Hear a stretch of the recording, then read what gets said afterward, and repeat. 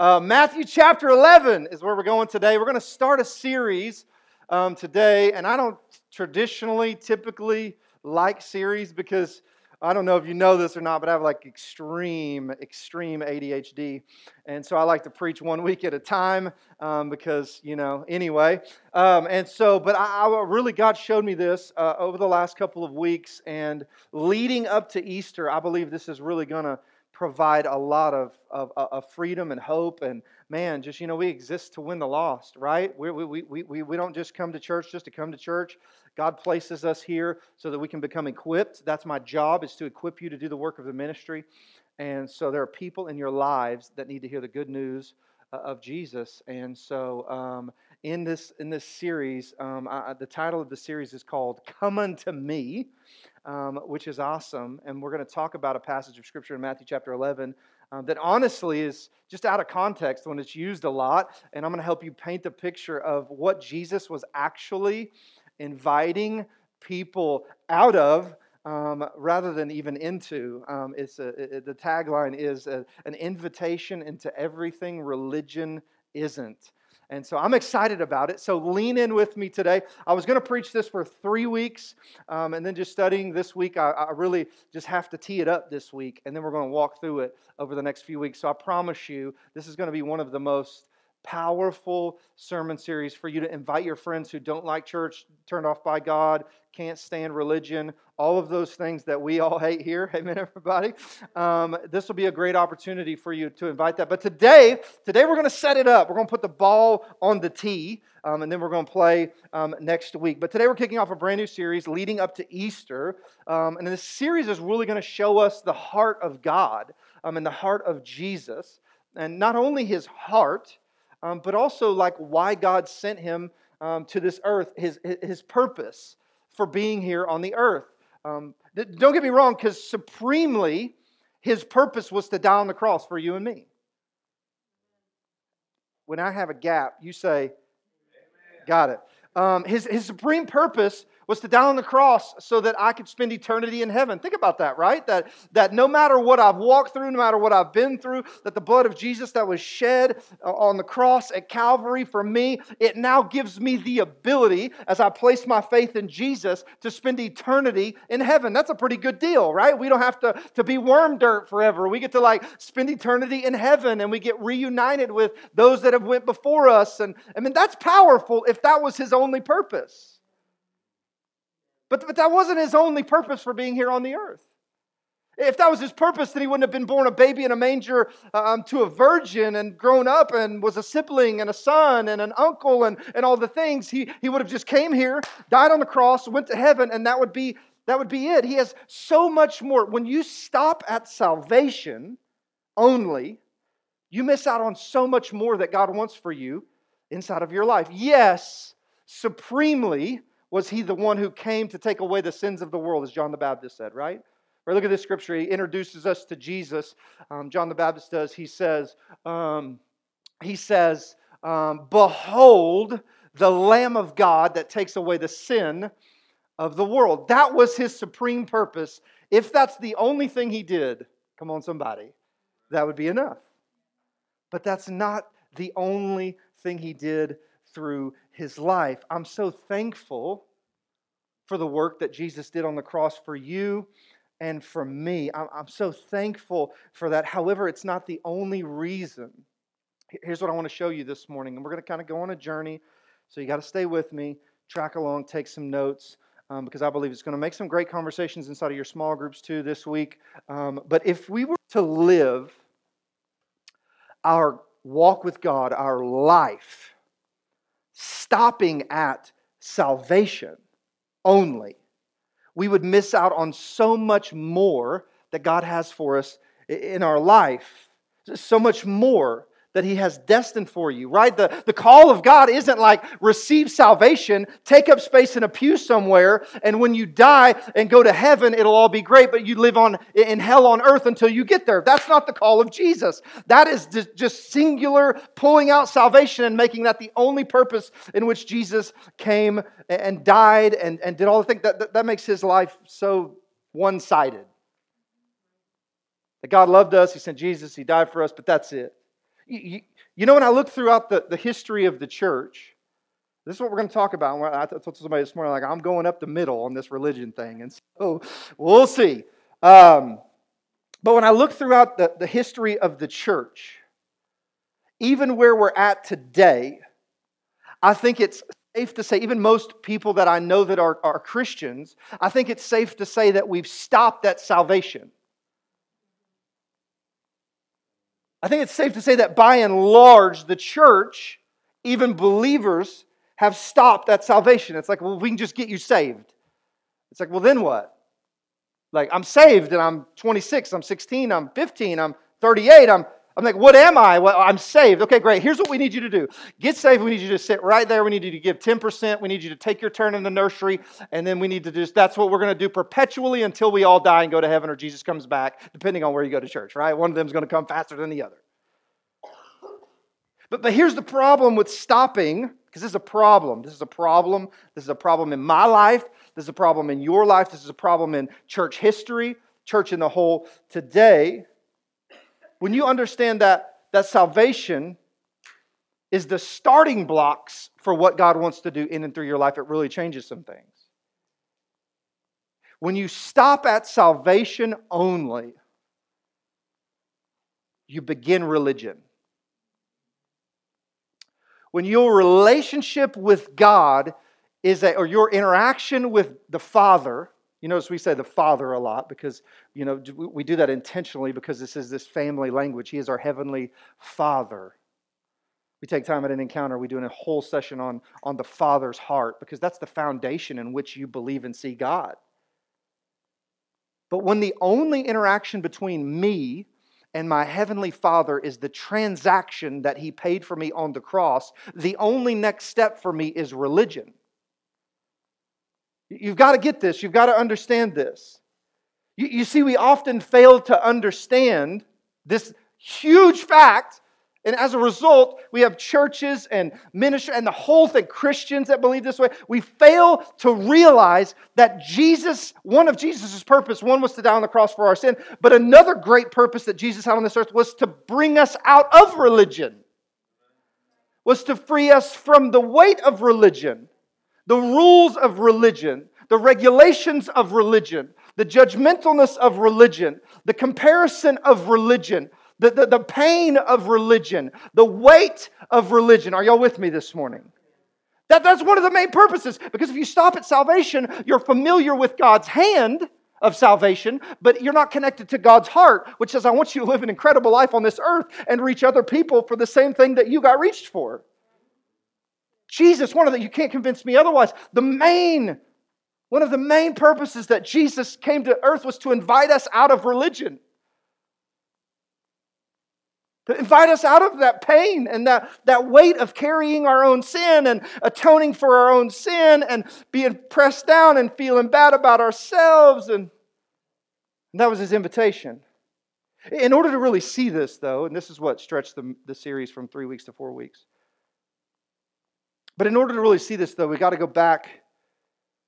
In order to see that Jesus came to invite us out of religion.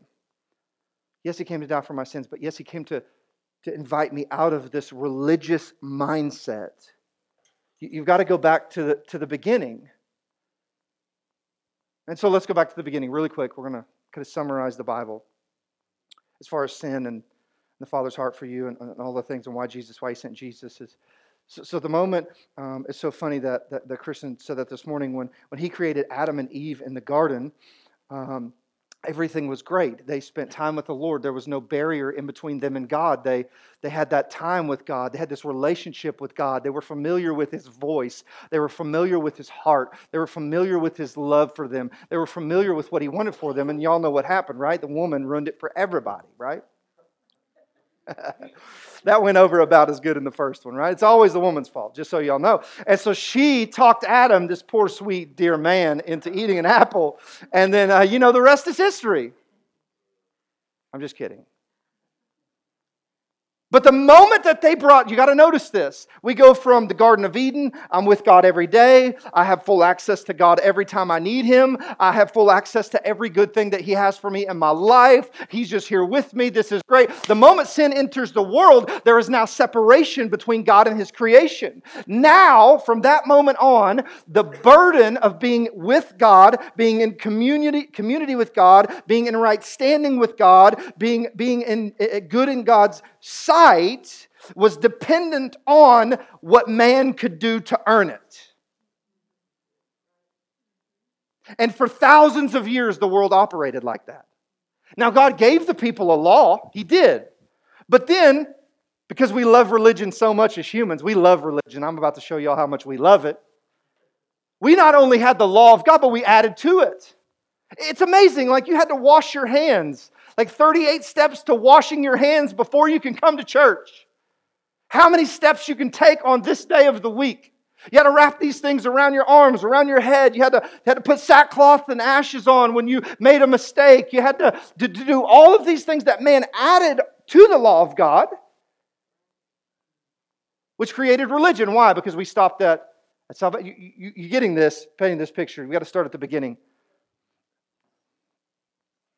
Our ability to be holy, our ability to adhere to the law, our ability to pay for our own sin. Every single year you had to come to the priest. You couldn't even read the Bible. The priest had to read the Bible to you. Every year you'd bring a goat, you'd bring a dove, you'd bring a cow if you were really bad. How many of y'all ever brought a cow? Amen, everybody. But you'd have to travel to this far land, and there had to be bloodshed. You had to pay for it, and it was a thing. It was a weight. It was a burden to carry the weight of your own sin. Are y'all with me this morning? You know, when I think about this, it's a heavy weight to adhere to the perfect expectations of religion, isn't it? It's like hard to be perfect. It's even harder to pretend you are.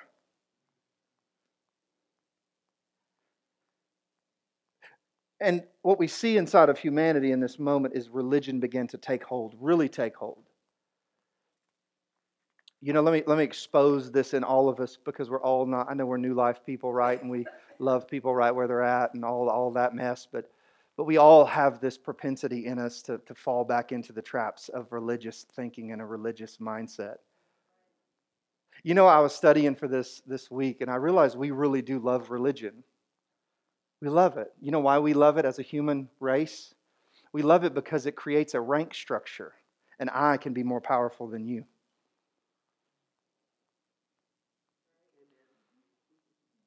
I can sit on the stage in my fluffy chair. Come on, somebody. This is the church I grew up in, right? Only the holy people were on the stage. Only the good people were deacons. Only the exceptional were elders. Come on, somebody. We love religion because religion gives us, we love power. We love being over people. That's just a human thing we have. That's why we love religion. I think the enemy created religion more than anything else. Here's another reason we love religion. We love religion because religion makes us feel good. If I can check the boxes, then I can feel better about me. Well, how many, you've been reading your Bible plan? Because I have.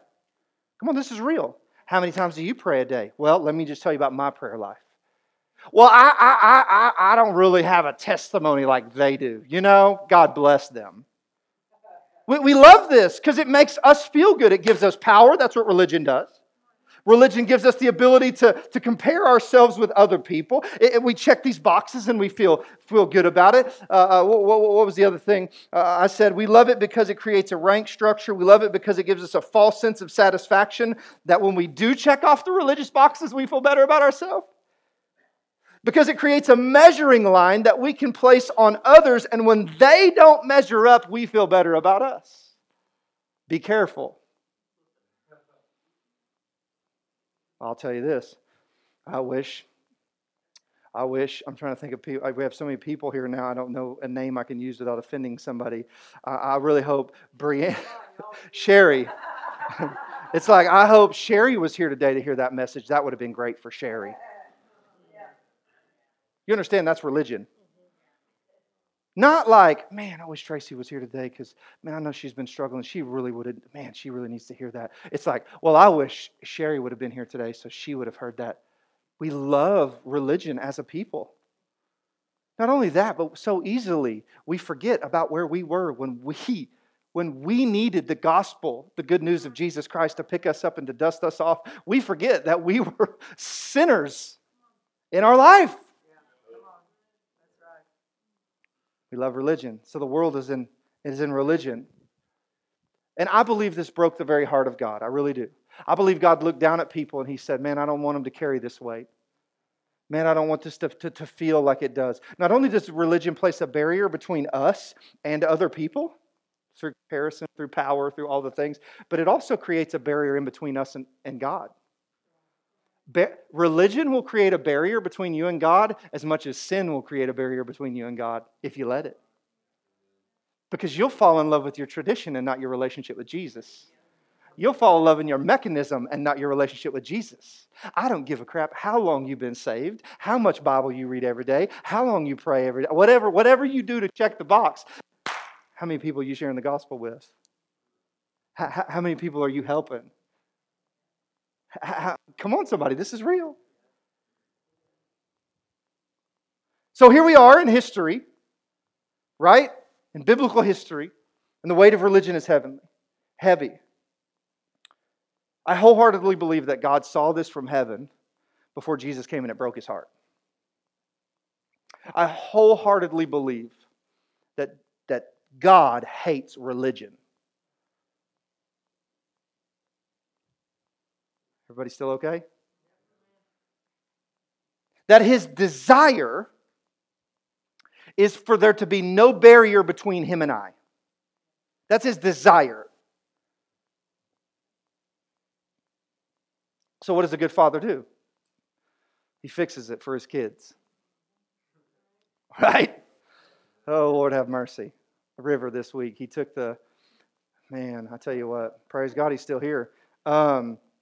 He has a hammer and he likes to take apart his play set. And he'll just take it apart and I'll put it back together and it's kind of a fun game we play. He tears it up and I fix it. Any dads in the room ever played this game with your kids? You tear it up and I fix it. And he took the board out of the floor of his playhouse and went and fell through it and was hanging by his head. And we got him. We rescued him. It's okay, guys. We're attentive parents. Anyway. But God saw this hole in the floor of the play set and thought, this is really dangerous for my people to walk into. I've got to figure out a way to fix this once and for all. So what I'm going to do is I'm going to send my son to close that gap in between me and them so they never have the gap again. I'm going to send my son to die on the cross for them so they don't have to atone for their own sin and work for it. I'm going to send my son to them so they can experience my heart and not just my hand. I'm going to send my son to them so they don't have to carry the weight of religion anymore. I can actually invite them out of the religion that they love so well. He sent Jesus to live the life that I couldn't live, to die the death I couldn't die, I should have died, all so that once and for all, He could be with me. It's good news, everybody. He sent Jesus to set up the greatest invitation the human race would ever experience. The invitation out of religion. The invitation into everything religion isn't. The invitation into everything religion can never be. You see where we are in the world today. One of the greatest barriers to reaching the lost in your everyday life. Are y'all good? Y'all good? This is good. Y'all are leaned in, locked in. I love it. One of the greatest barriers I have to preaching the gospel to people in my everyday life. This is huge. To reaching the lost, preaching the gospel, to inviting people to church. One of the greatest barriers is to them, one of the greatest barriers to them experiencing the fullness of the invitation to everything religion isn't, is their view of the church. Their view of Christianity. Their view of the Father that is based on their experience with religion.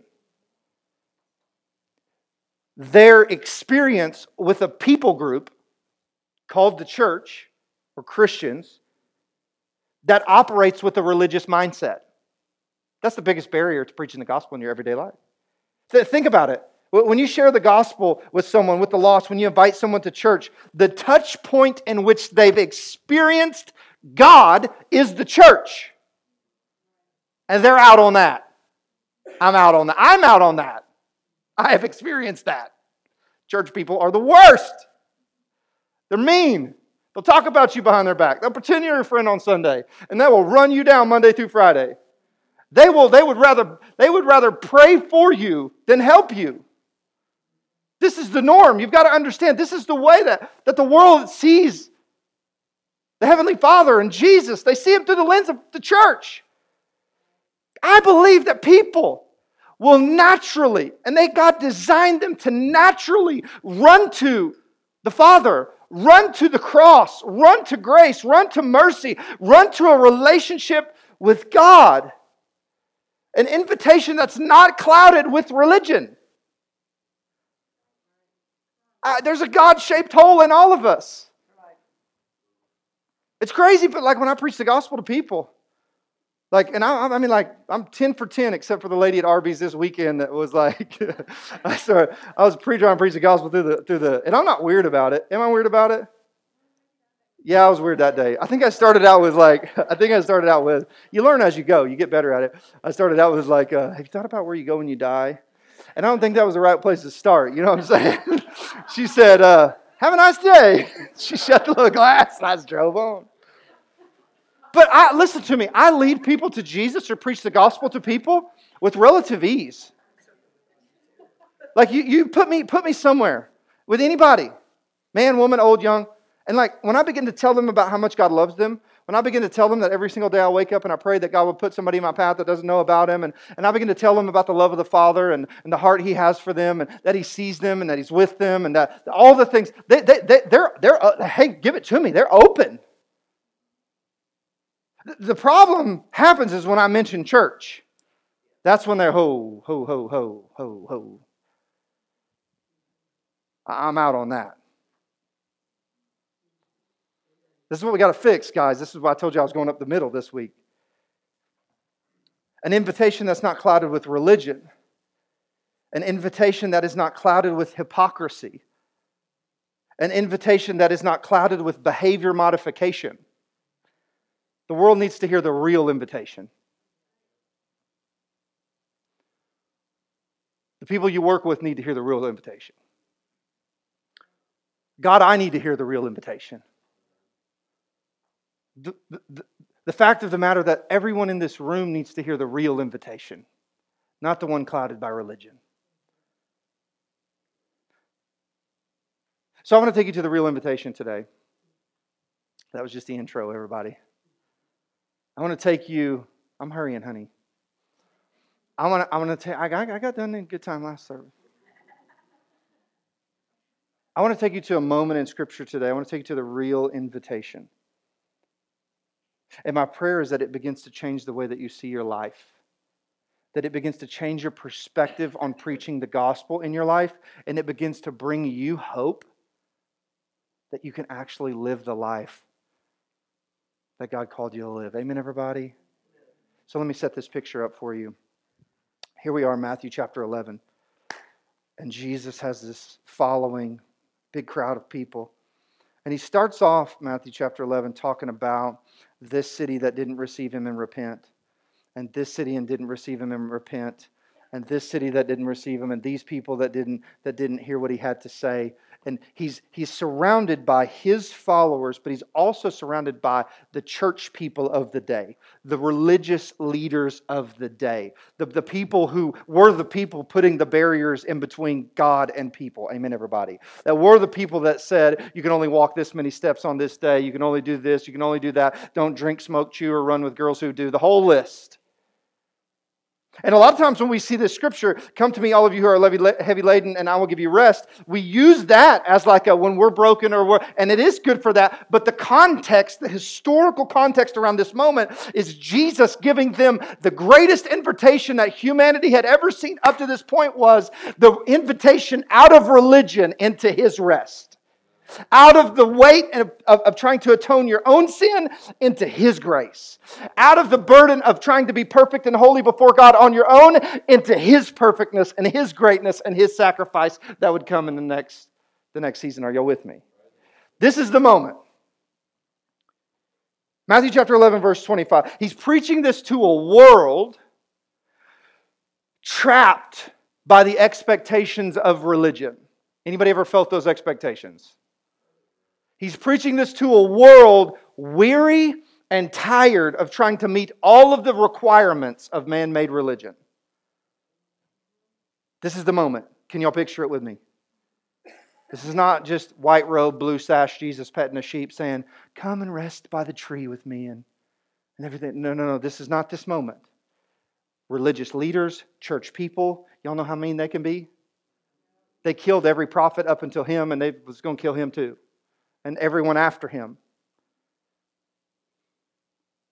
It says, at this time Jesus declared, I thank you, Father, Lord in heaven and earth, that you have hidden these things from the wise and understanding and revealed them to little children. I love God, always uses family language.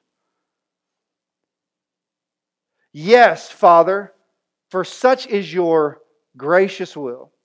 All things have been handed over to me by my Father. And no one knows the Son except the Father, and no one knows the Father except the Son, and anyone to whom the Son chooses to reveal Him. What is He saying? You're wrong. I've got the deal here. I am in control here. I am the new way. I am the new sheriff in town. My way is a better way. My way don't involve them earning it. My way don't involve their perfectness. My way doesn't involve their ability to adhere to the religious law. My ability. This is what Jesus is saying. This is controversial. You got to see this. And then He says this, come unto me, all of you who are weary and heavy laden, and I will give you rest from religion. I will give you rest from the rules, lists, and regulations. I will tell you don't have to wash your hands 28 times to be in the presence of God. I want to tell you that on your worst day, my Father sent me here to buy you back. He says, take my yoke upon you and learn from me. You all understand what a yoke is, right? It's a thing you put on an ox. And His is easy. His way of having a relationship with the Father is easy. Let me tell you, this thing ain't hard. It's way more simple than we complicate it up to be. It's He loved me. He sent Jesus to die for me. He completely loves me, affirms me, chose me, all the things. So now I must live for Him. That's it. He says, take my yoke upon you and learn from me, for I am gentle and lowly at heart, not like these people who aren't. They are mean-spirited and have bad hearts. And you will find rest for your souls. Come on, I love it. Y'all all just sighed. See, that's it. That is it. For my yoke is easy and my burden is light. Wow, can you see the heart of God right here? So good, huh? You got to see this. This wasn't just a speech. This wasn't like, come unto me, all of you who are weary and heavy laden. This was Jesus standing in front of all of the religious leaders of the day and saying, your time has come to an end. Your manipulation of people has come to an end. Your heavy burden on people to try to live right and be holy has come to an end.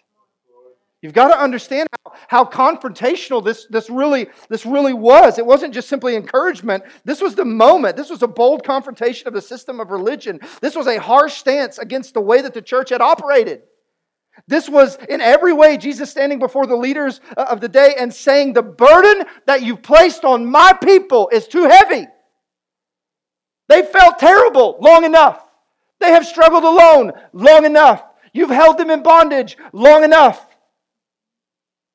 It was also those oppressed and pushed down, those exhausted from trying to keep up the demands of religion, a call out of the way of life into a better way of life, a life of inner peace, not circumstantial peace, not peace through control, peace through freedom on the inside. It was a life of fulfillment where they could do things for God that they never thought they could do. It was a life where they could cast off the restraints of religion and begin to walk in freedom in a relationship with Jesus. A life where they would not have to struggle alone and they could be in a body. A life where they had not commit suicide alone and fight alone and hide their problems and pretend like they had everything together. This was the invitation of Jesus Christ.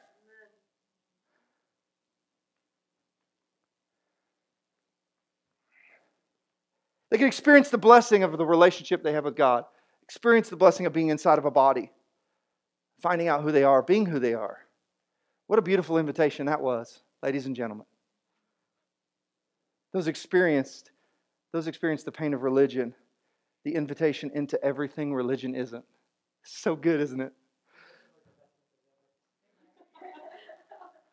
It's the invitation into everything religion could never be. Can you see this moment? Oh, I would love to tell you. I ordered a new chair today, by the way. One that doesn't squeak. My wife said, "What color is it?" Doesn't matter, honey.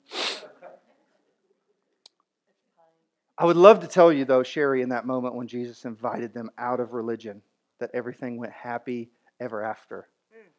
But what's interesting is religion didn't even miss a beat. It didn't even hit a speed bump.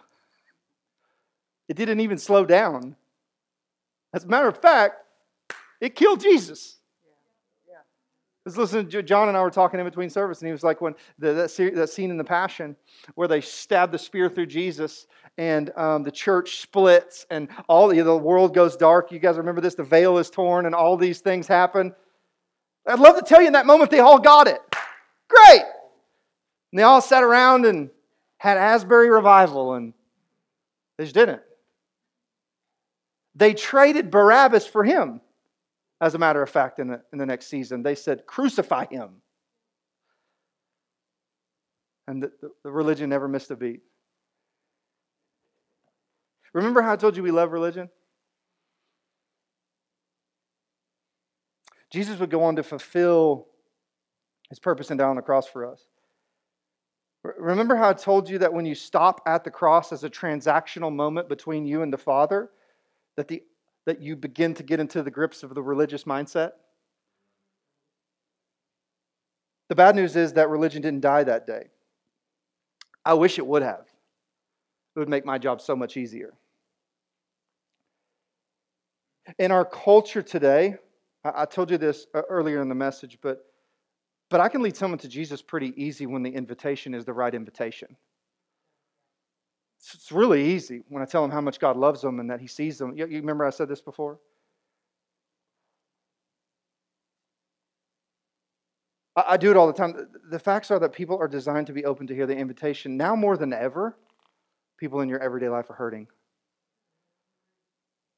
Now more than ever, people in your everyday life are open to hear the right invitation. People are willing to hear about Jesus today. They just are. But you've got to find... But I've led a lot of people to Jesus since I started New Life. And I didn't do this for 10 years in ministry. The only time I ever led someone to Jesus was on a stage, which is religion. But I've yet to find somebody who hasn't been hurt by church that I've led to Jesus. I've yet to find somebody who isn't like, I resonate with this invitation, but those people suck. We were witnessing to this girl, me and Ryan, Kristen, Matthew, at Johnny Carino's. It's an Italian place. You do? There are better ones than Johnny Carino's, just so you know. I'm going to get you a gift card to a better Italian restaurant. Remind me. We're going to get Sherry. We're going to find a better one. We got to broaden your horizon. And the amount of gluten in that place. Oh my God.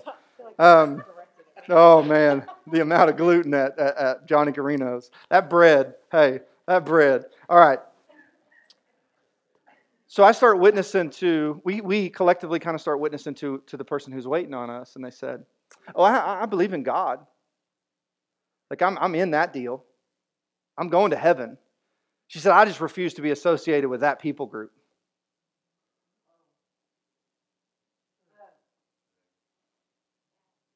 It's true, no matter how sad it is. The fact is that the church, we're known more for what we're against than what we're for. We have a really, really, really, really, really, really, really bad reputation among people who aren't a part of our little group. But I want you to know that I believe from the bottom of my heart that God sent us here in Hydro, America, in 2023 to begin to shift the narrative of what church can be for people. I really do believe that from the bottom of my heart. I believe that God sent us here to shift the narrative, to begin to change the conversation around what church can be. And I believe that God put you in this room this morning because your heart desires the same thing. I believe that you're here this morning because God has placed you here because there's something in you that resonates with that message. Are y'all with me this morning? Over the next couple of weeks, I'm just going to be real with you. We're going to talk about the invitation, what the invitation of Jesus actually is. We're going to pray about this invitation together over the next 4 weeks. We're going to give this invitation to everybody in our lives together. Amen, everybody. We're going to watch as God calls His children back to Him in the right invitation. And we're going to be known as that little church in Hydro that was the spark to turn Western Oklahoma back to God and change the conversation around mean-spirited religious church people. I believe that. So I want to end out our time together today. I want to give you 3 things really quick on what the invitation isn't. So buckle up. We're going to run through these. Are y'all ready? Yes. We're setting it up. Let me tell you something. Next week, we're going to start this together. Bring your tired, bring your broken, bring all the people who hate church. If you can figure out how to get them here, I promise you God's going to move in their life. All right, here we go. Number 1, this is what you got to know. The invitation isn't dependent on you. There's no matter what you've done, no matter what you've walked through, no matter what you've seen, no matter how many times you've messed up in your life, the invitation isn't dependent on you. That's what Jesus said. This isn't about your holiness. This isn't about your ability to get it right. This isn't about your ability to adhere to the principles. This is about me and what I'm about to do on the cross for every single one of you. You got to know that about the invitation of Jesus. It is not dependent on you. The Bible says that while you were still a sinner, God proved His love for you and sent Jesus to die for you.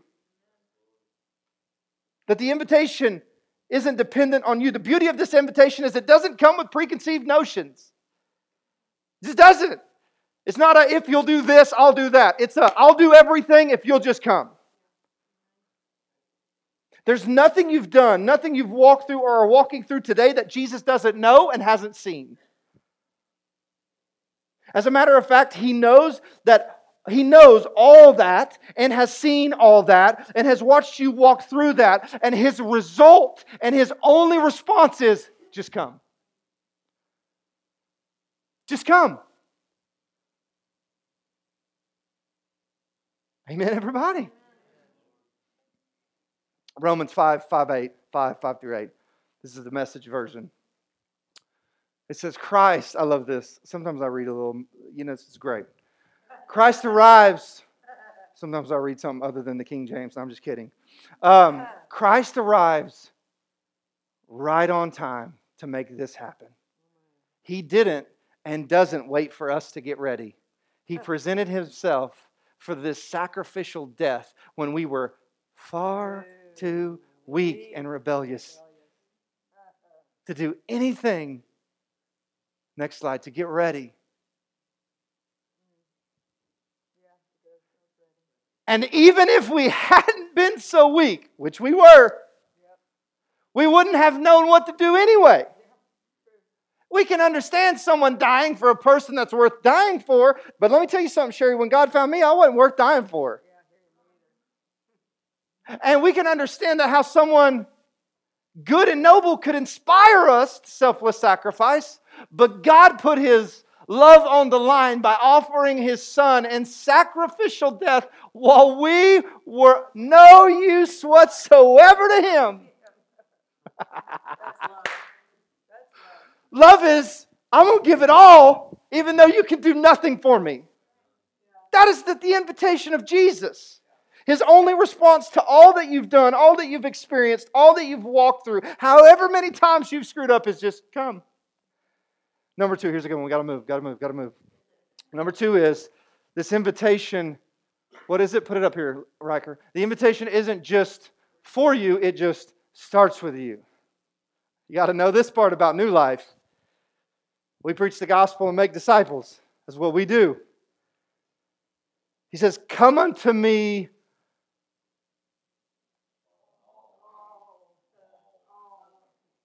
You mean people that don't vote like me?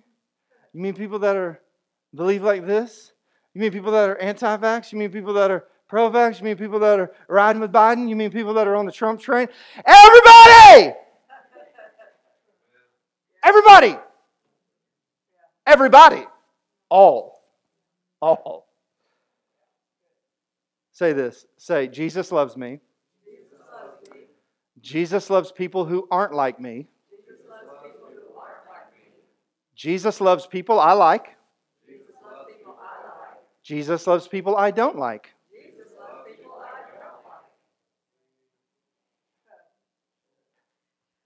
It's the invitation that's for you, but it starts with you, doesn't end with you. I love this. Is Paul. I love Paul. We got to hurry. Here we go. Paul. He says this in Scripture. It's the next slide. Come on, Riker. Stay with me, buddy. Christ arrives. Nope, the wrong one. You got to pay attention. We're in point 2. Romans chapter 10, verse 14. How then will they call upon Him in whom they have not believed? And how then will they believe in Him whom they have never heard? And how are they to hear without someone preaching? And how are they to preach unless they are sent? We need to stop praying for revival to come.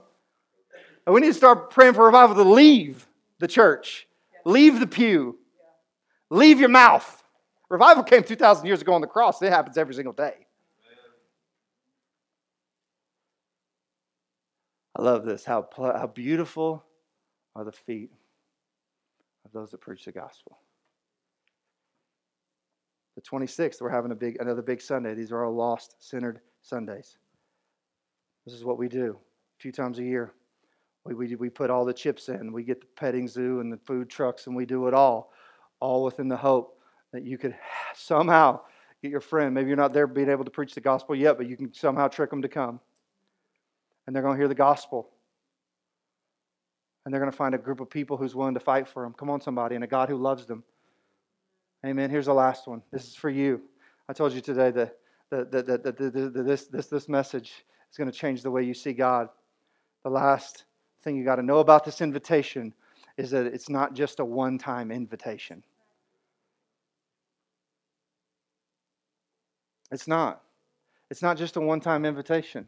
It's not just a one-time thing where He invites you into His love, His grace, His mercy, and then when you screw it up, He says, screw you.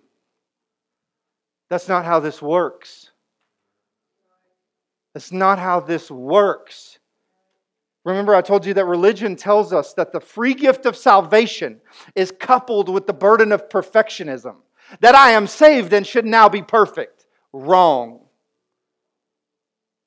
That's not the invitation of Jesus. This invitation is into His rest, into His peace, into His grace, and a continual outpouring of that grace inside of our life. The invitation is that no matter what invitation, that's what it is. His expectation isn't that you're saved and now you're perfect. His invitation is, well, sorry. His invitation isn't, well, sorry, you messed it up. You walked away. You did that. And that's kind of it for you. That's religion, and that's most people's experience with God. The Bible says that the gift and callings of God are without repentance, which means you cannot be taken away. Can I tell you this today? As a church, we love to tell people they are not qualified to have a calling. But I'll tell you this, God does not call the qualified. If He would have, Jesus wouldn't have been looking for His disciples on the shore of the Sea of Galilee. He'd have been up in a Bible college somewhere. And last time I checked, that's reality. Lamentations 3:22, it says this. It says, the steadfast love of the Lord never ceases. His mercies never come to an end. They are new every morning. Great is His faithfulness, not mine, because I'm weak and He knows it. He knows how unlikely it is that we'll never mess it up. And all He says is just come back. You got it wrong? Come back. You messed up? Come back. You screwed up? Come back. Amen, everybody? This is the invitation of Jesus. Bow your head. I want to give you the greatest invitation you'll ever hear in your life. Right now in this room, there are people praying right now. And there are people praying outside of this room for this moment that happens every single Sunday morning at New Life Church in all 3 services. This is the moment where you get to hear the gospel. You've heard it all day. You've heard the gospel all day. But I want to give you the opportunity to accept Jesus into your heart. So maybe you're here and you say, Pastor Mark, I've never accepted Jesus into my heart. I don't even know what that means. Or maybe you're here and you've walked away from God, but today you'd like to rededicate your life to Christ. What does that mean? If you've prayed the prayer, you are saved. It's a once and for all kind of love. If you couldn't earn salvation, I don't know what you could do to lose it. But I want to give you the opportunity to make a decision today. Make a decision to accept Jesus as your Savior, rededicate your life to Christ. Here's the gospel, really quick. The gospel is everybody's sinned and fallen short of the glory of God. Everybody. We've all sinned. We've all cheated, lied, stole, had hate in our heart, worried. The Bible says we're born into sin. That's the bad news. The good news is God loves us and sent Jesus to die for that sin. His blood was shed to wash us clean and to make us new. The bad news is that God is a just God. It's payment for that sin. It's a penalty that must.